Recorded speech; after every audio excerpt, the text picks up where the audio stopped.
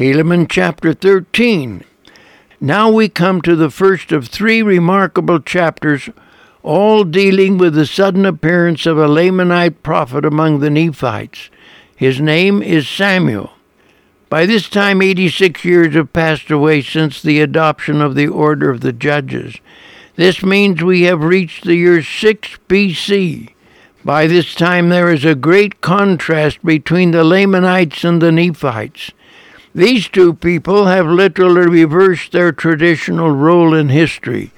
By this time the Lamanites as a whole were strictly obeying the commandments of God, while the Nephites were groveling in the dust of abject iniquity. And now it came to pass in the 86th year the Nephites did still remain in wickedness, yea, in great wickedness, while the Lamanites did observe strictly to keep the commandments of God according to the law of Moses. In 6 B.C., Samuel the Lamanite appeared in Zarahemla, the capital of the Nephites, to itemize their sins and plead with them to repent before it was too late. Apparently the earnest zeal of Samuel got on the nerves of the Nephites, because they mobbed him and roughly threw him out of the city. It is interesting that he started to make his way back home, but he was suddenly stopped. And it came to pass that in this year there was one Samuel, a Lamanite, came into the land of Zarahemla, and began to preach unto the people. And it came to pass that he did preach many days repentance unto the people, and they did cast him out, and he was about to return to his own land. But behold, the voice of the Lord came unto him, that he should return again, and prophesy unto the people whatsoever things should come into his heart. It is interesting that the Lord did not send an angel, but spoke to Samuel himself. Now he received new instructions. And it came to pass that they would not suffer that he should enter into the city. Therefore he went and got upon the wall thereof, and stretched forth his hand, and cried with a loud voice, and prophesied unto the people whatsoever things the Lord put into his heart. As Samuel returned to Zarahemla, the crowds apparently recognized him, and would not allow the Lamanite to enter the city. Samuel's only alternative was to somehow climb to the top of the city wall. This wall was made by Captain Moroni for the specific purpose of being difficult to climb, but somehow Samuel got up to the top and began to preach. Of course, he would want to be heard by as many people as possible. So it is likely that he deliberately mounted the wall near the city gate, where the major market was usually located. Shouting at the top of his voice, Samuel proclaimed his message. And he said unto them, Behold, I, Samuel, a Lamanite, do speak the words of the Lord which he doth put into my heart. And behold, he hath put it into my heart to say unto this people, that the sword of justice hangeth over this people. And 400 years pass not away, save the sword of justice falleth upon this people. Yea, heavy destruction awaiteth this people, and it surely cometh unto this people, and nothing can save this people, save it be repentance, and faith on the Lord Jesus Christ, who surely shall come into the world, and shall suffer many things, and shall be slain for his people. Samuel wanted the people to know that he was visited by an angel, who told him that the coming of Christ was to be the glad tidings of great joy the prophets had talked about. He said when he tried to share this message with the people of Zarahemla, they threw him out of the city. And behold, an angel of the Lord hath declared it unto me, and he did bring glad tidings to my soul. And behold, I was sent unto you to declare it unto you also, that ye might have glad tidings. But behold, ye would not receive me. Now Samuel pronounces the judgment of God upon Zarahemla. Therefore thus saith the Lord, because of the hardness of the hearts of the people of the Nephites, except they repent, I will take away my word from them, and I will withdraw my spirit from them, and I will suffer them no longer, and I will turn the hearts of their brethren against them. Samuel proclaims the utter extinction of the Nephites if they do not repent. This was originally a great secret which Alma shared with his son Helaman back in Helaman chapter 45, verses 9 to 14. However, the angel must have instructed Samuel to pour this terrible prophecy down upon the heads of the wicked Nephites and Zarahemla like a cascade of scalding water. And 400 years shall not pass away before I will cause that they shall be smitten. Yea, I will visit them with the sword, and with famine, and with pestilence. Yea, I will visit them in my fierce anger. And there shall be those of the 4th generation who shall live of your enemies, to behold your utter destruction. And this shall surely come, except ye repent, saith the Lord.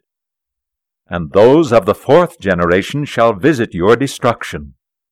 But some will repent before the day of vengeance falls upon the Nephites, and for the sake of the righteous the city will be spared until the fatal moment when the sword of God's judgment shall fall.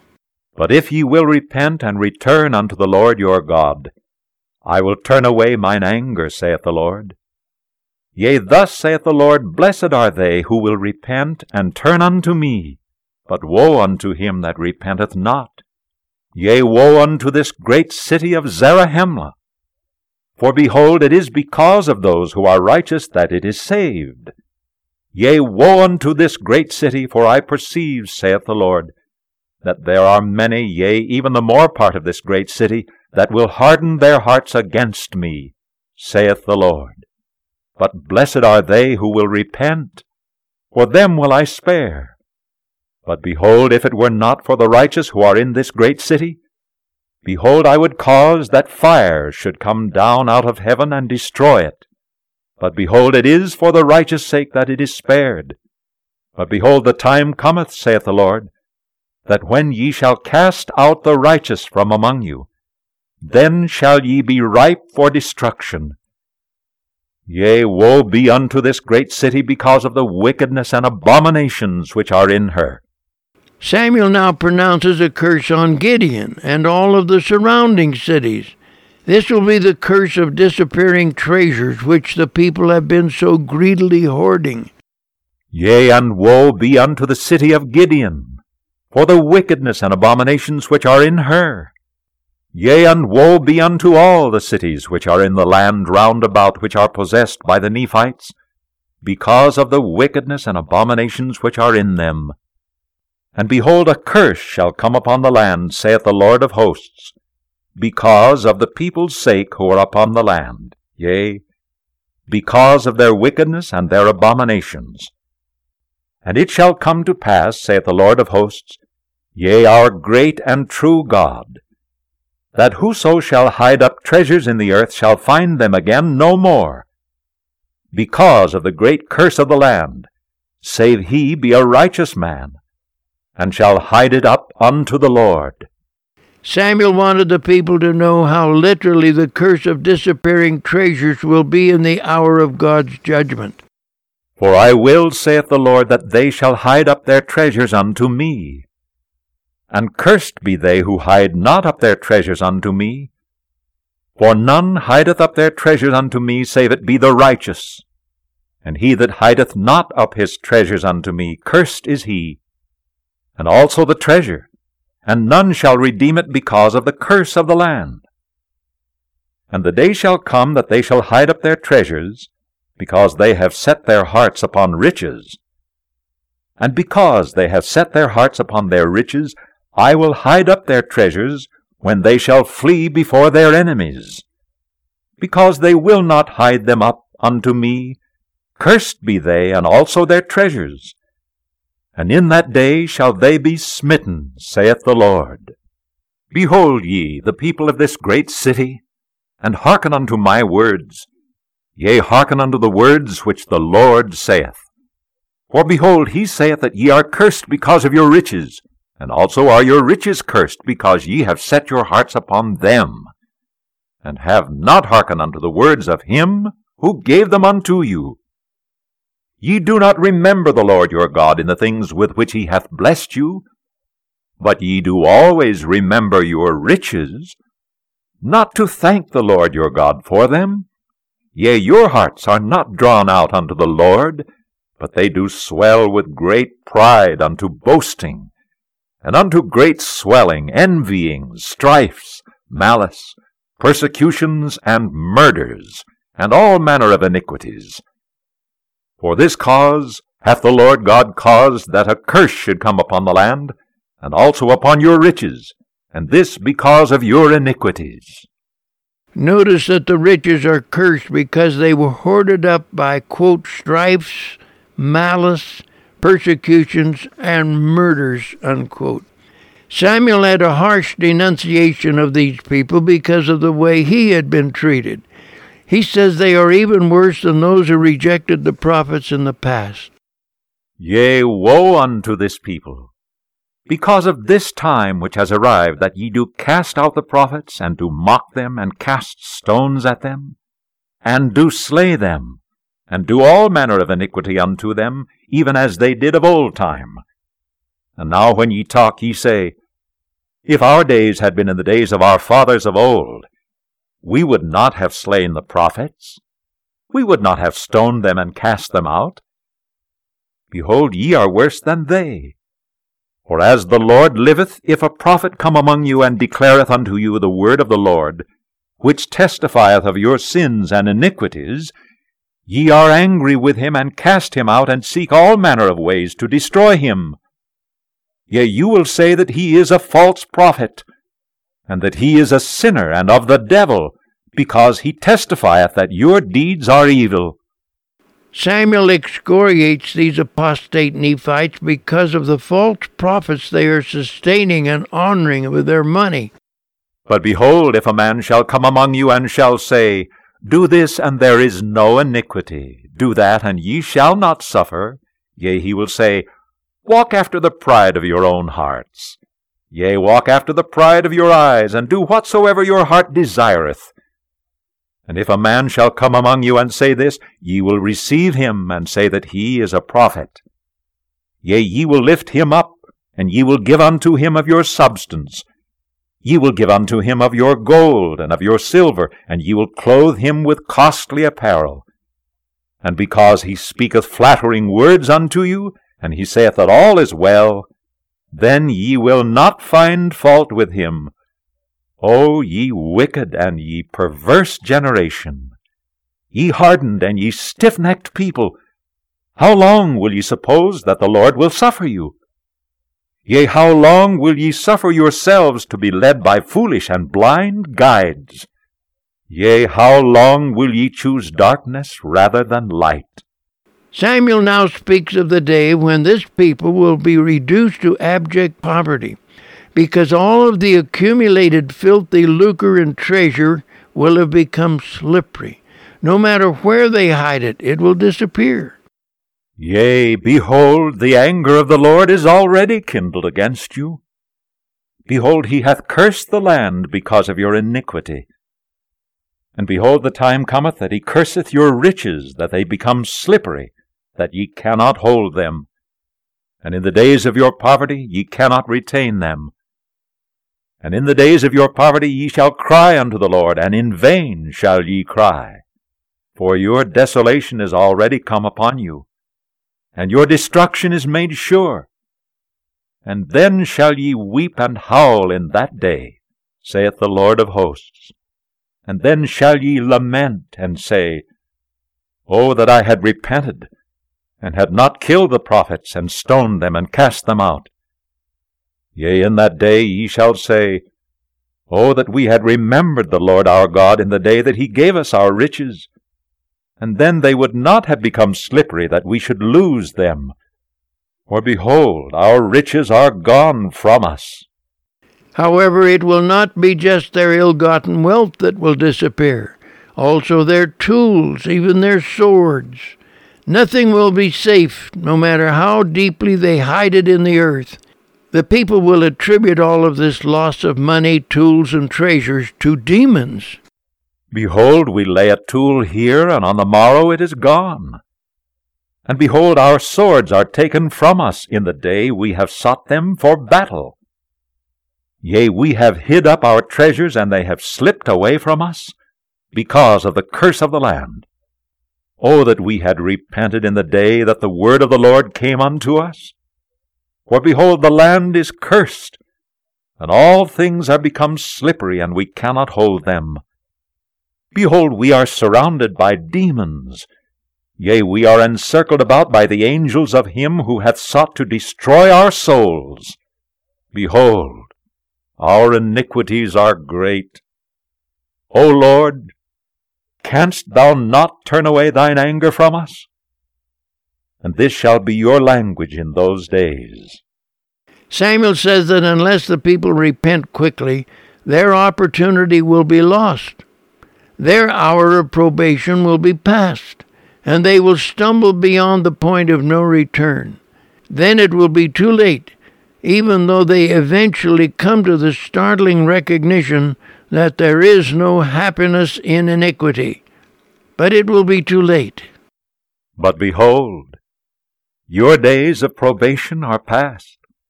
Ye have procrastinated the day of your salvation until it is everlastingly too late, and your destruction is made sure. Yea, for ye have sought all the days of your lives for that which ye could not obtain. And ye have sought for happiness in doing iniquity, which thing is contrary to the nature of that righteousness which is in our great and eternal Head. O ye people of the land, that ye would hear my words. And I pray that the anger of the Lord be turned away from you, and that ye would repent and be saved. Helaman chapter 14. Now we come to Samuel's famous predictions of a series of miraculous events which will soon encompass the entire Western Hemisphere. And now it came to pass that Samuel the Lamanite did prophesy a great many more things which cannot be written. And behold, he said unto them, Behold, I give unto you a sign. For 5 years more cometh, and behold, then cometh the Son of God to redeem all those who shall believe on his name. It is very rare that a prophet will pronounce the specific year when a prophecy is going to be fulfilled. In the last chapter, Samuel was talking about the events which will happen in 400 years. Now he's talking about events which will occur in 5 years. Actually, the Nephites have heard prophets talking about the coming of Christ for several hundred years and talked as though it were imminent. But now Samuel the Lamanite shouts down from the top of the wall that Jesus is going to be born in 5 years. And behold, this will I give unto you for a sign at the time of his coming. For behold, there shall be great lights in heaven, insomuch that in the night before he cometh there shall be no darkness, insomuch that it shall appear unto man as if it was day. Therefore there shall be 1 day, and a night, and a day, as if it were 1 day, and there were no night. And this shall be unto you for a sign. For ye shall know of the rising of the sun, and also of its setting. Therefore they shall know of a surety that there shall be 2 days and a night. Nevertheless the night shall not be darkened, and it shall be the night before he is born. This prophecy of a day and a night and a day with no darkness is exclusively for America. Nothing like this will occur in the land where Jesus is actually born. And behold, there shall a new star arise, such an one as ye never have beheld. And this also shall be a sign unto you. Samuel knew about a great new star that would appear in the heavens. It was probably about the same time that a priesthood colony in the east received this same message. They also knew this new star would signify that the Savior had been born. And we will tell more about this when it occurred. And behold, this is not all. There shall be many signs and wonders in heaven. And it shall come to pass that ye shall all be amazed and wonder, insomuch that ye shall fall to the earth. And it shall come to pass that whosoever shall believe on the Son of God, the same shall have everlasting life.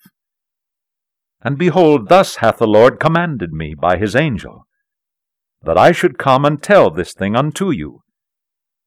Yea, he hath commanded that I should prophesy these things unto you. Yea, he hath said unto me, Cry unto this people, Repent, and prepare the way of the Lord. The Nephites and Zarahemla sneered and ridiculed Samuel as he proclaimed all of these prophecies. But Samuel said that when they literally came to pass, these Nephites would be so overcome and frightened they would fall to the ground. Now because I am a Lamanite, and have spoken unto you the words which the Lord hath commanded me, and because it was hard against you, ye are angry with me, and do seek to destroy me, and have cast me out from among you. And ye shall hear my words. For this intent have I come up upon the walls of this city, that ye might hear and know of the judgments of God which do await you because of your iniquities, and also that ye might know the conditions of repentance. Samuel had no inferiority complex just because he was a Lamanite. He said he was on the Lord's errand, and he was doing what the Lord had commanded him to do. He said there was no way that they were going to stop him from delivering the message God wanted them to hear. And also that ye might know of the coming of Jesus Christ, the Son of God, the Father of heaven and of earth, the Creator of all things from the beginning, and that ye might know of the signs of his coming, to the intent that ye might believe on his name. And if ye believe on his name, ye will repent of all your sins, that thereby ye may have a remission of them through his merits. Nevertheless, even though Samuel came with a powerful message of warning, his purpose was to let them know of the nearness of the coming of the Savior, so that they could repent and repair themselves. In fact, he said he is willing to give them yet another sign. This final sign is in connection with his death. But before he tells them of the cataclysmic destruction which will occur in America at the time of his death, Samuel wants to say something about the sacred and eternal consequences of his great sacrifice.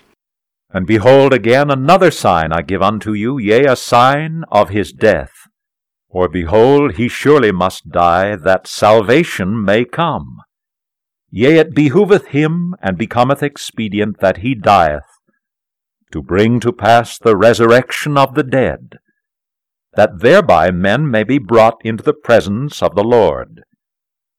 Yea, behold, this death bringeth to pass the resurrection, and redeemeth all mankind from the first death, that spiritual death. For all mankind, by the fall of Adam, being cut off from the presence of the Lord, are considered as dead, both as to things temporal and to things spiritual. But behold, the resurrection of Christ redeemeth mankind, yea, even all mankind, and bringeth them back into the presence of the Lord.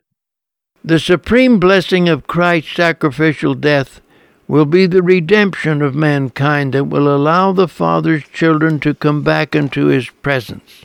Yea, and it bringeth to pass the condition of repentance, that whosoever repenteth, the same is not hewn down and cast into the fire.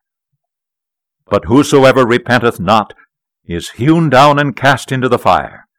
And there cometh upon them again a spiritual death, yea, a second death, for they are cut off again as to things pertaining to righteousness. Therefore, repent ye,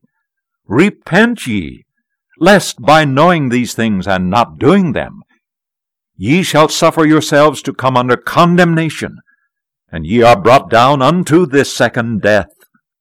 But their return to the presence of God is so that they can be judged by him.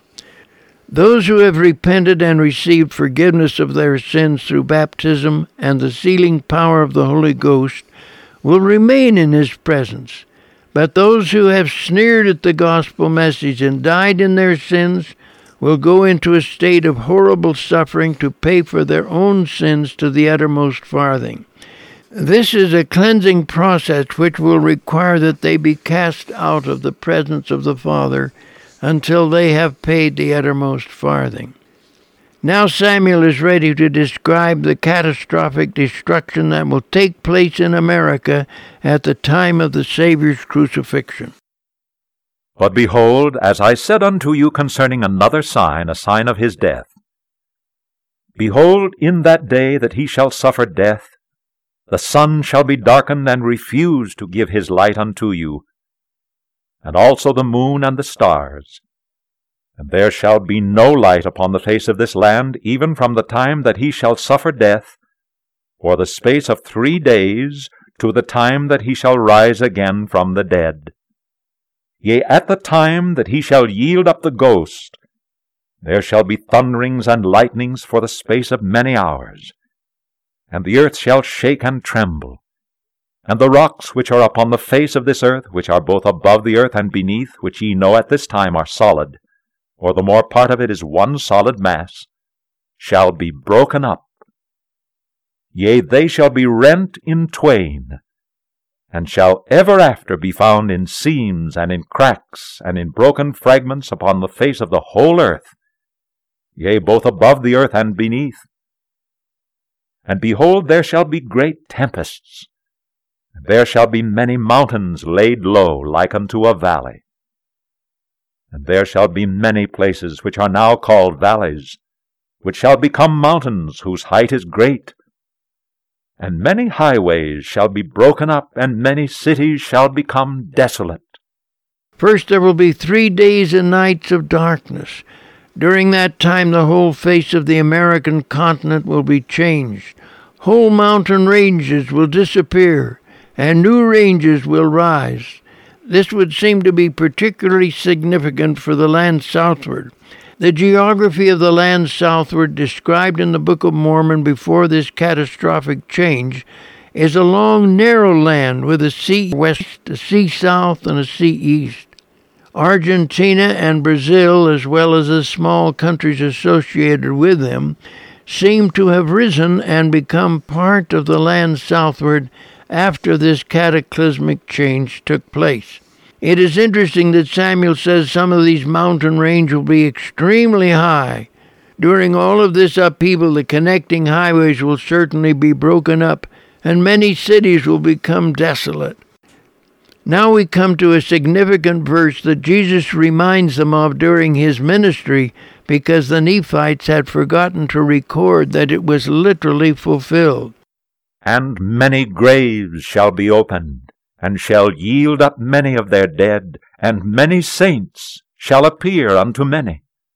At this point, Samuel comes back to the frightening demonstrations of nature during the 3 days and nights of darkness. And behold, thus hath the angel spoken unto me. For he said unto me that there should be thunderings and lightnings for the space of many hours.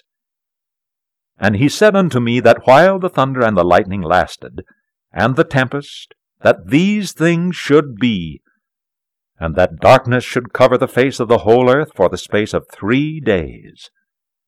And the angel said unto me that many shall see greater things than these, to the intent that they might believe that these signs and these wonders should come to pass upon all the face of this land, to the intent that there should be no cause for unbelief among the children of men. Samuel emphasizes that all of these terrifying demonstrations in nature will be so that every human being alive who witnesses it will become a humble believer, and there will be no excuse for even a single person not to believe. Nevertheless, those who still reject the gospel can blame no one but themselves when destruction comes upon them. And Samuel leaves no doubt from his description of the calamities during those 3 days of darkness that the destruction will be totally devastating. And this to the intent that whosoever will believe might be saved, and that whosoever will not believe, a righteous judgment might come upon them. And also, if they are condemned, they bring upon themselves their own condemnation. And now remember, my brethren, that whosoever perisheth, perisheth unto himself. And whosoever doeth iniquity doeth it unto himself. For behold, ye are free. Ye are permitted to act for yourselves. For behold, God hath given unto you a knowledge, and he hath made you free. He hath given unto you that ye might know good from evil. And he hath given unto you that ye might choose life or death. And ye can do good and be restored unto that which is good, or have that which is good restored unto you.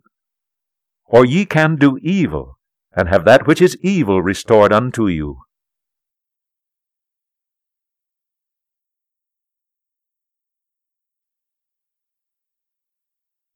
Helaman chapter 15. At this point, Samuel is about ready to wind up his discourse. Note that in spite of the rough and brutal way Samuel has been treated, he still refers to his persecutors as, quote, beloved brethren, unquote. But he wants them to know what will happen if they reject his message. And now, my beloved brethren, behold, I declare unto you that except ye shall repent, your houses shall be left unto you desolate. Yea, except ye repent, your women shall have great cause to mourn in the day that they shall give suck.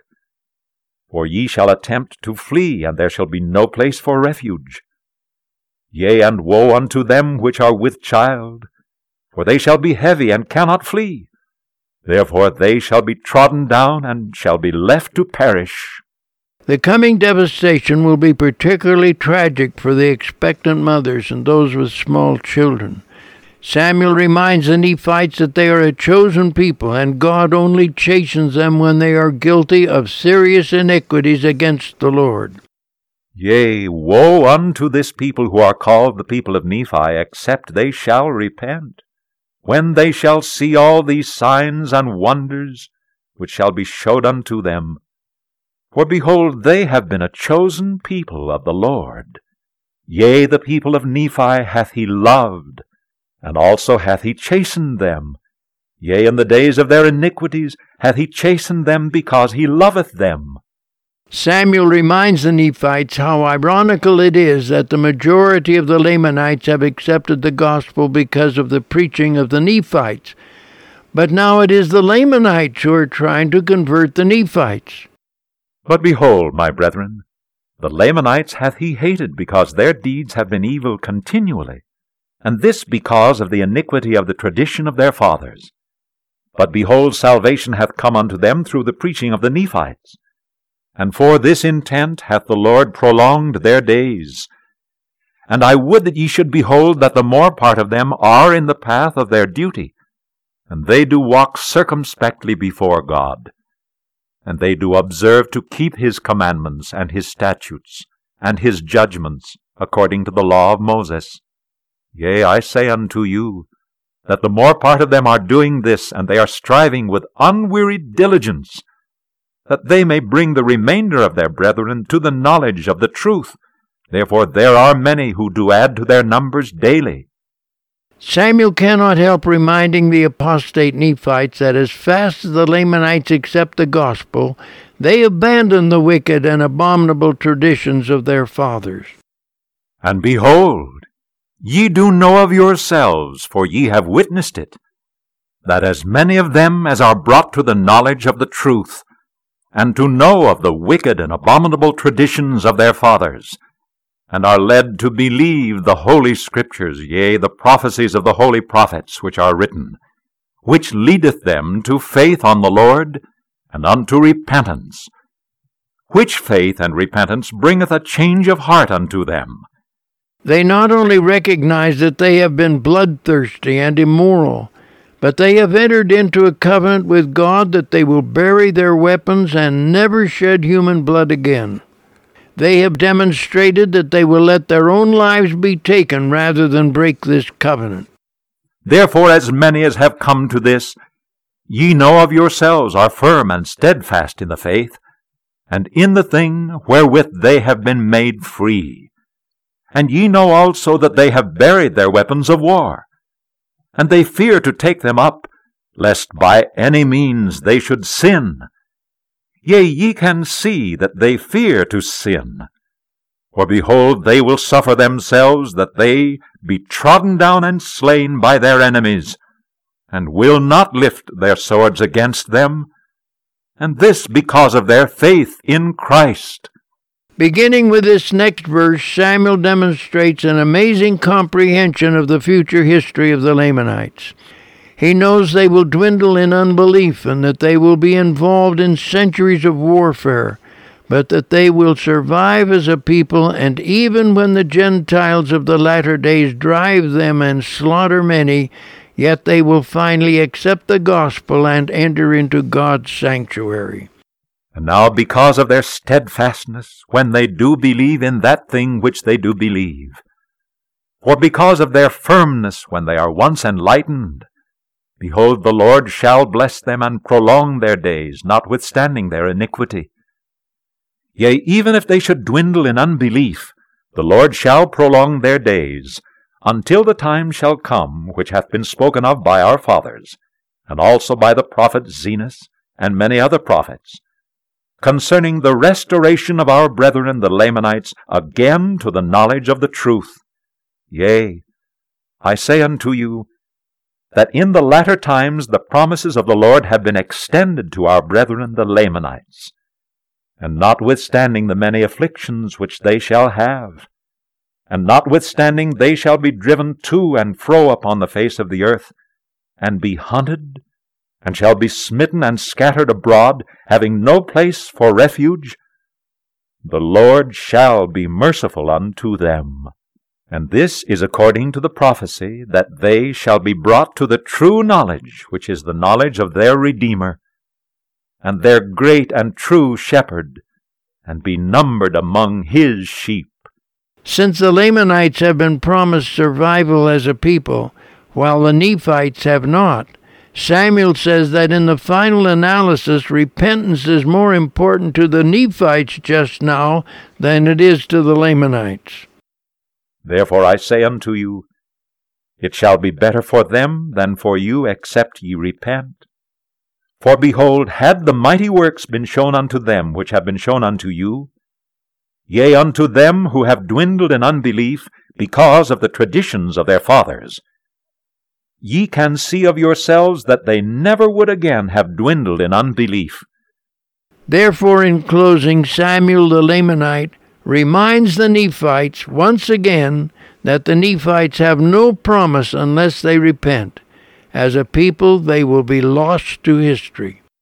Therefore saith the Lord, I will not utterly destroy them, but I will cause that in the day of my wisdom they shall return again unto me, saith the Lord. And now behold, saith the Lord, concerning the people of the Nephites, if they will not repent and observe to do my will, I will utterly destroy them, saith the Lord, because of their unbelief, notwithstanding the many mighty works which I have done among them. And as surely as the Lord liveth shall these things be, saith the Lord.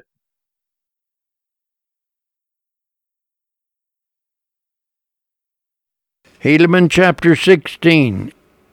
We learn that Samuel had attracted a huge multitude, and that is what leads us to assume that he was on a high wall overlooking the market square or a place of popular assembly. An artist's conception of Samuel being attacked with stones and arrows is on page 216 of volume 3 of our text. And now it came to pass that there were many who heard the words of Samuel the Lamanite, which he spake upon the walls of the city. And as many as believed on his word went forth and sought for Nephi. And when they had come forth and found him, they confessed unto him their sins, and denied not, desiring that they might be baptized unto the Lord. This verse contains a most pleasant surprise. Up to this time we had no indication that Samuel was making any converts with his eloquent appeal. Now we learn that his call to repentance was reaching a considerable number, and they are promptly going to Nephi for baptism and instruction. But as many as there were who did not believe in the words of Samuel were angry with him, And they cast stones at him upon the wall, and also many shot arrows at him as he stood upon the wall. But the Spirit of the Lord was with him, insomuch that they could not hit him with their stones, neither with their arrows. This verse contains another pleasant surprise. The apostate Nephites had become so infuriated that they had tried to kill Samuel by shooting him with arrows or hurling deadly stones at him. But to the dismay of the would-be assassins and to the great satisfaction of Samuel, the stones and arrows were deflected, as though Samuel were protected by an invisible shield.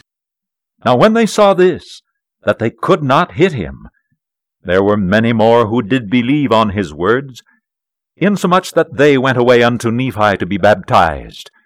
For some this was proof enough that Samuel was indeed a prophet of God, and that God was intervening in his behalf.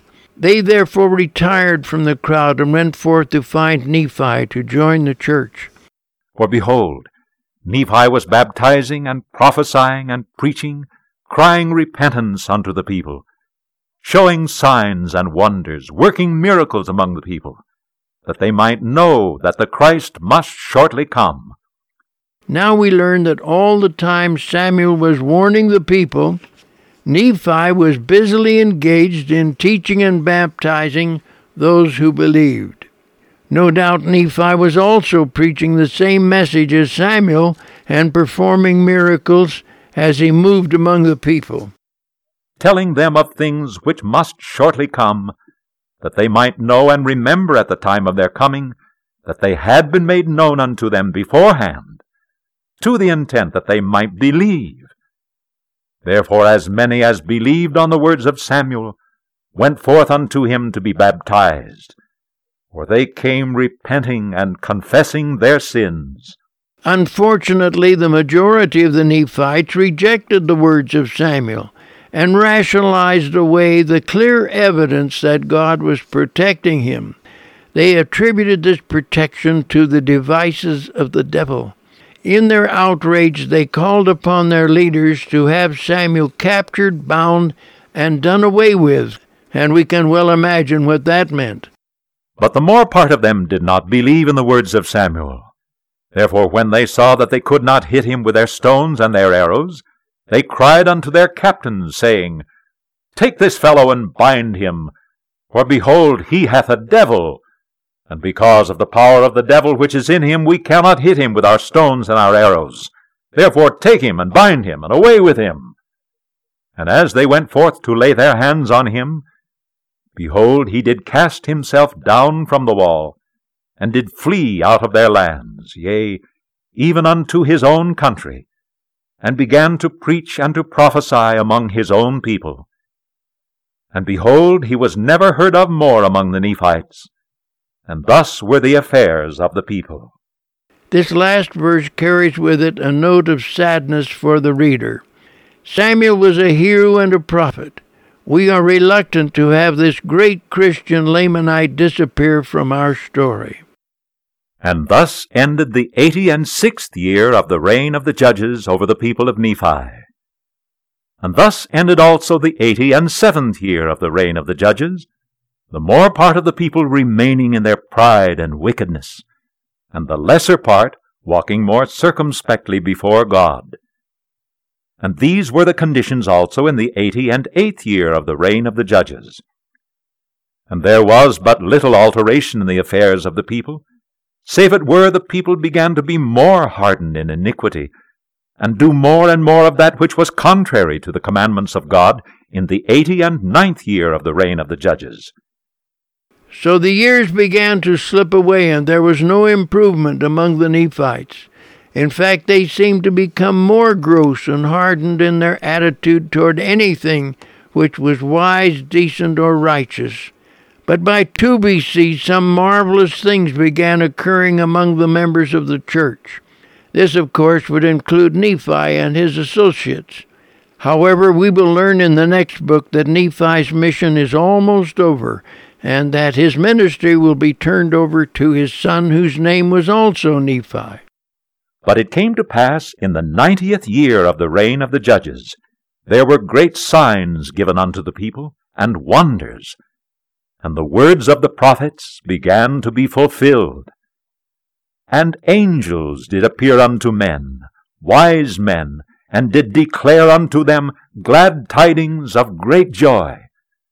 Thus in this year the Scriptures began to be fulfilled. Undoubtedly some fragments of knowledge concerning these divine events would spill over to the general populace as well-meaning saints bore witness to their relatives and friends. But the record says, Nevertheless, the people began to harden their hearts, all save it were the most believing part of them, both of the Nephites and also of the Lamanites, and began to depend upon their own strength and upon their own wisdom, saying, Some things they may have guessed right, among so many. But behold, we know that all these great and marvelous works cannot come to pass, of which has been spoken. And they began to reason and to contend among themselves, saying, That it is not reasonable that such a being as a Christ shall come. If so, and he be the Son of God, the Father of heaven and of earth, as it has been spoken, why will he not show himself unto us, as well as unto them who shall be at Jerusalem? Yea, why will he not show himself in this land, as well as in the land of Jerusalem? But behold, we know that this is a wicked tradition, which has been handed down unto us by our fathers, to cause us that we should believe in some great and marvelous thing which should come to pass, but not among us, but in a land which is far distant, a land which we know not. Therefore they can keep us in ignorance, for we cannot witness with our own eyes that they are true. By using the same kind of reasoning to account for any divine manifestations, such as the protection of Samuel from their arrows and stones, the wicked assured themselves that the believers were in league with the devil. So they said of those who did believe, And they will, by the cunning and the mysterious arts of the evil one, work some great mystery which we cannot understand, which will keep us down to be servants to their words, and also servants unto them, for we depend upon them to teach us the word. And thus will they keep us in ignorance, if we will yield ourselves unto them all the days of our lives. And many more things did the people imagine up in their hearts, which were foolish and vain. And they were much disturbed, for Satan did stir them up to do iniquity continually. Yea, he did go about spreading rumors and contentions upon all the face of the land, that he might harden the hearts of the people against that which was good, and against that which should come. At this stage of history, Satan must have rejoiced to see the majority of the Nephites submitting themselves to all the snares of wickedness their apostate minds could devise. And thus the course of history slipped past the great nodal date of 1 B.C. The heavens were now prepared for their magnificent display of power that lay just ahead. And notwithstanding the signs and the wonders which were wrought among the people of the Lord, and the many miracles which they did, Satan did get great hold upon the hearts of the people, upon all the face of the land. And thus ended the 90th year of the reign of the judges over the people of Nephi.